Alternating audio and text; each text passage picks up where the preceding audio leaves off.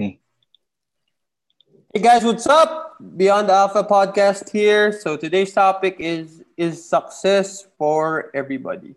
So before we start, I'm here with my partner Brian. Hey Brian, what's up? Is success for everybody, bro? Hey,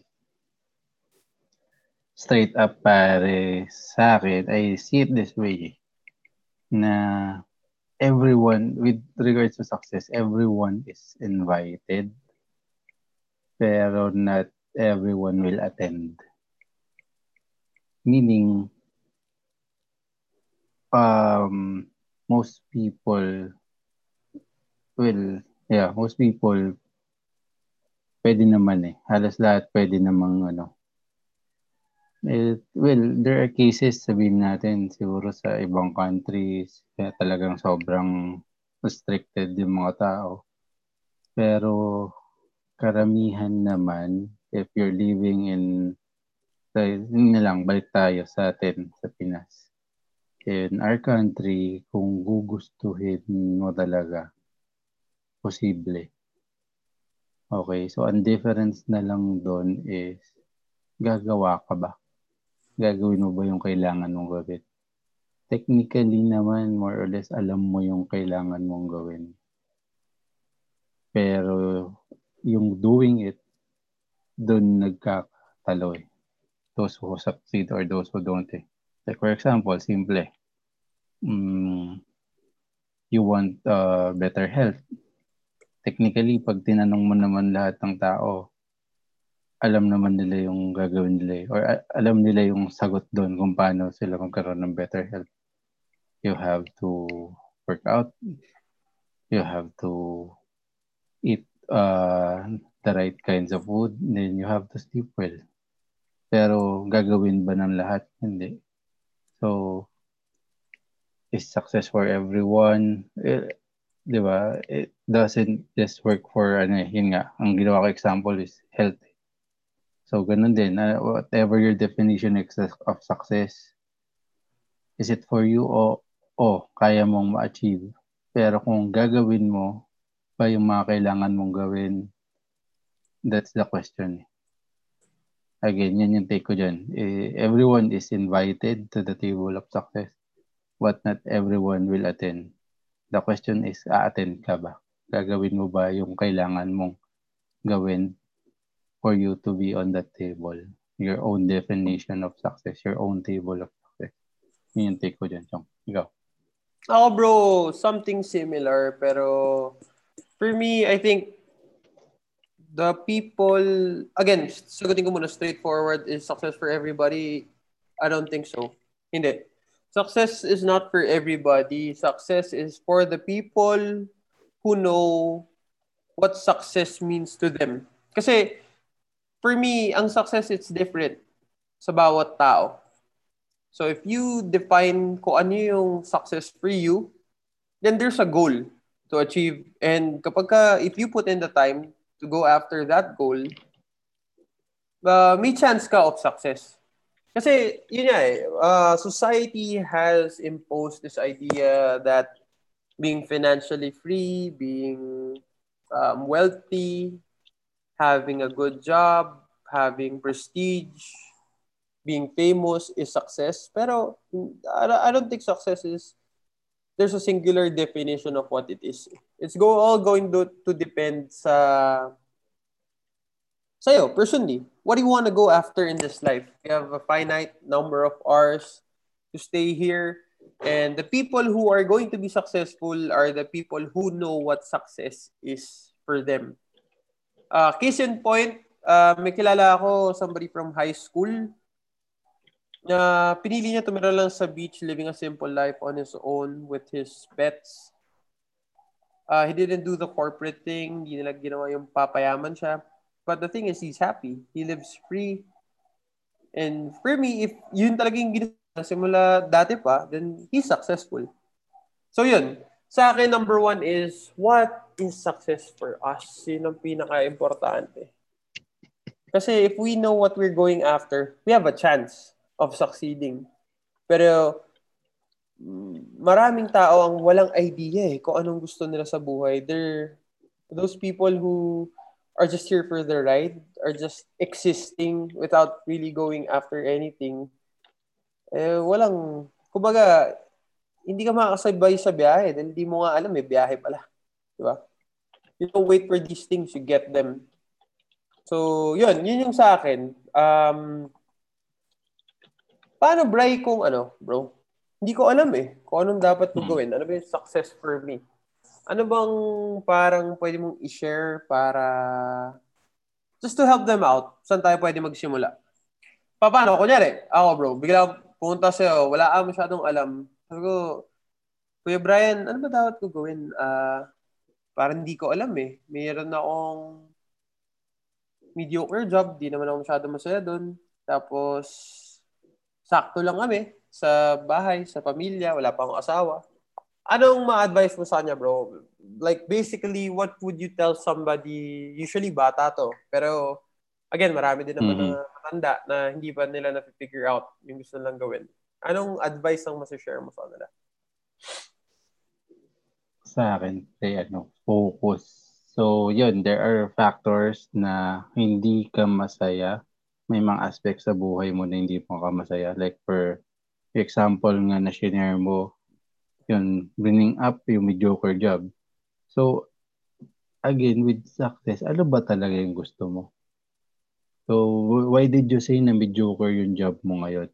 It probably means, hindi yan yung gusto mong trabaho. Hindi ka masaya dyan.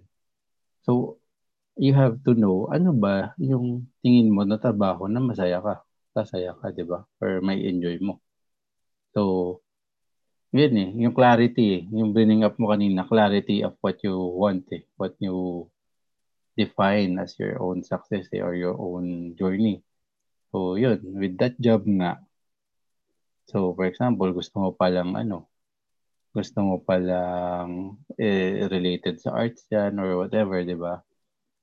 So, sabihin natin, gusto mong painting, yun yung kinoconsider mo na So, yan, gawin mo. Ano yung kailangan mong gawin para maumpisahan mo yon? Pero at the same time, you have to be realistic din. So, for example, magpe-paint ka. You have to be realistic with that job na yung gusto mong gawin na yan, could it cover yung mo rin, yung personal expenses mo? So with with doing what you want, it comes with a responsibility. Do what you want na wala kang piniperwisyong ibang tao. Halimbawa, yun nga, with that job, gusto mong mag-paint or gusto mong kumanta, dapat at the same time, responsible ka na habang hindi mo pa kayang i-cover, hindi pa kayang cover ng profession na yan, yung day-to-day activities mo or yung day-to-day expenses mo, you have to sacrifice muna na kuha ka muna rin. Yun, ito personal take ko, kuha ka rin muna ng something or source of income na pang-cover mo habang while you're working on that that craft, that hobby, that So yun nga do what you love pero at the same time be responsible na wala kang piniperwisyo. Kasi if you're doing what you love tapos napiperwisyo mo yung ibang tao, like for example, yun, magulang mo, napiperwisyo mo sila in a way na ginagawa mo yung gusto mong trabaho or yung gusto mong profession, pero napiperwisyo mo sila dahil nakaasa ka sa kanila. So, yun, may sabit yun. Ang akin dyan, work on what you love, pero take responsibility at the same time. Meaning, cover mo yung So, yan, mediocre. Why did you say na mediocre? Hindi mo gusto. So, alam mo yung gusto mo, then work on it. Ano yung kailangan mong training? Kailangan mo ba certification? Ganun. Then, or anong kailangan mong equipment? Then, make sure na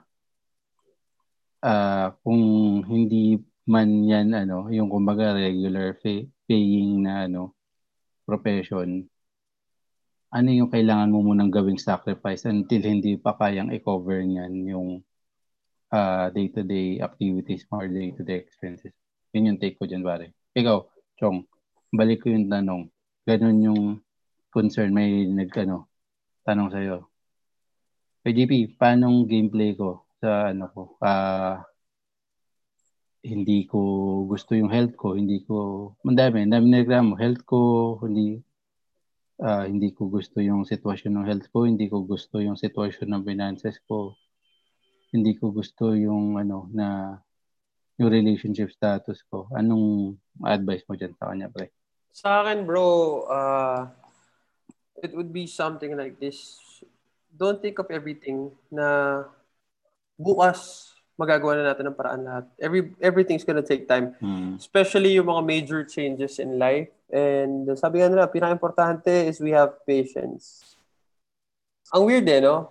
Parang kailangan mo na ng immediate action pero ang requirement sa'yo is to have patience.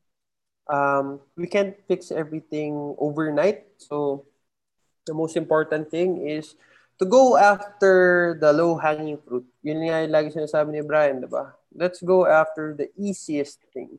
What can we do right now that will contribute or that will lead us towards yung bigger goals natin? So, example tayo, brother. So, sabihin natin nasa office ka, hindi maganda yung health mo or may problema tayo, mataba tayo, may sakit tayo. Usual meal mo would be mag-chicken joy ako sa lunch. One low-hanging fruit is sana nagbaon ka na lang ng lutong bahay. Diba? You're not required to like go for major changes overnight. Kasi first of all, hindi ka handa. Kailangan mo paghandaan yung mga pagbabago. Pinaka-importante dito is we become consistent. Baonin mo lang yung breakfast mo. Hindi ko pa sinasabi na healthy kainin mo. Alam mo yun, just change it up. Yung usual na ginagawa mo is indulging in fast food. Iwasan mo na ito for today. Kung nag-soft drinks ka, baka try natin na tubig lang muna. Alam mo yun, let's start small, build momentum, create consistency in our life, then saka natin gawin yan. So, paano naman kung hindi ko alam yung gagawin mo? Eto na lang, are you happy with yourself? Yun yung pwede mong tingnan, tanong sa sarili mo. Or, sige, sabihin natin, hindi lahat ng kailangan ng change is malungkot. May iba dyan, masaya. Masayang kumakain ng chips, masayang nagbe-video games maghapon, masayang walang ginagawa. It's a reality Pero so, kung may magtatanong sa akin na gano'n na, hindi, masaya naman ako Okay, so, my question would be, ano ba yung mag-uplift niyan? Ano ba yung, kumbaga pwede mo idagdag? Then let's start there. Yun. Kasi yung mga taong maraming gusto baguhin sa buhay, maganda yun. Kasi meron tayong pagsisimulan Meron na tayong pwedeng targetin agad Kasi yung mga taong clueless na para sa kanila, goods. Pero nagtanong sila, ano bang pwede ko gawin? Masaya naman ako. Then yun nga, let's just look at what can we improve. Ano ba yung gusto natin? Siyempre, kahit pa paano gusto natin maging pogi, di ba? So natin pag tumakbo tayo, hindi naman tayo hihingalin agad. Usually, ang step 1 ko parate would be health. Exercise. Kumbaga, just to keep the body moving. Kasi alam mo bakit? Yan, it's all on you. Wala kang sisisihin, wala kang aasahan, ikaw lang lahat. Kaya maganda ito pagsimulan. Di ba? Pwedeng gawin na agad bukas. O sabihin natin, hindi ko kaya mag-push up, hindi ko kaya mag-sit up. Lakad ka lang. Brisk walking. Diba? Simple. Basta dun tayo sa mga low-hanging fruit, ibig sabihin nun yung mga bagay na pwede natin actionan agad. And let's take it day by day. Today, ano yung pwede ko gawin to improve my life, to go after itong sinet ko na goal sa sarili ko. Yun muna tayo. Okay, so guys, yun nga, magbalik ako. Hindi lahat ng tao will achieve success. But my biggest concern is if hindi natin alam what success is for us, iba-iba yan. Hindi yan pare-parehas. Hindi porket yung tropa mo or yung tatay mo gusto niya maging manager ka ng kumpanya, yun yung success for you. Diba? Pinaka-importante, let's define what it is first. Then, let's try to create a plan to go after it.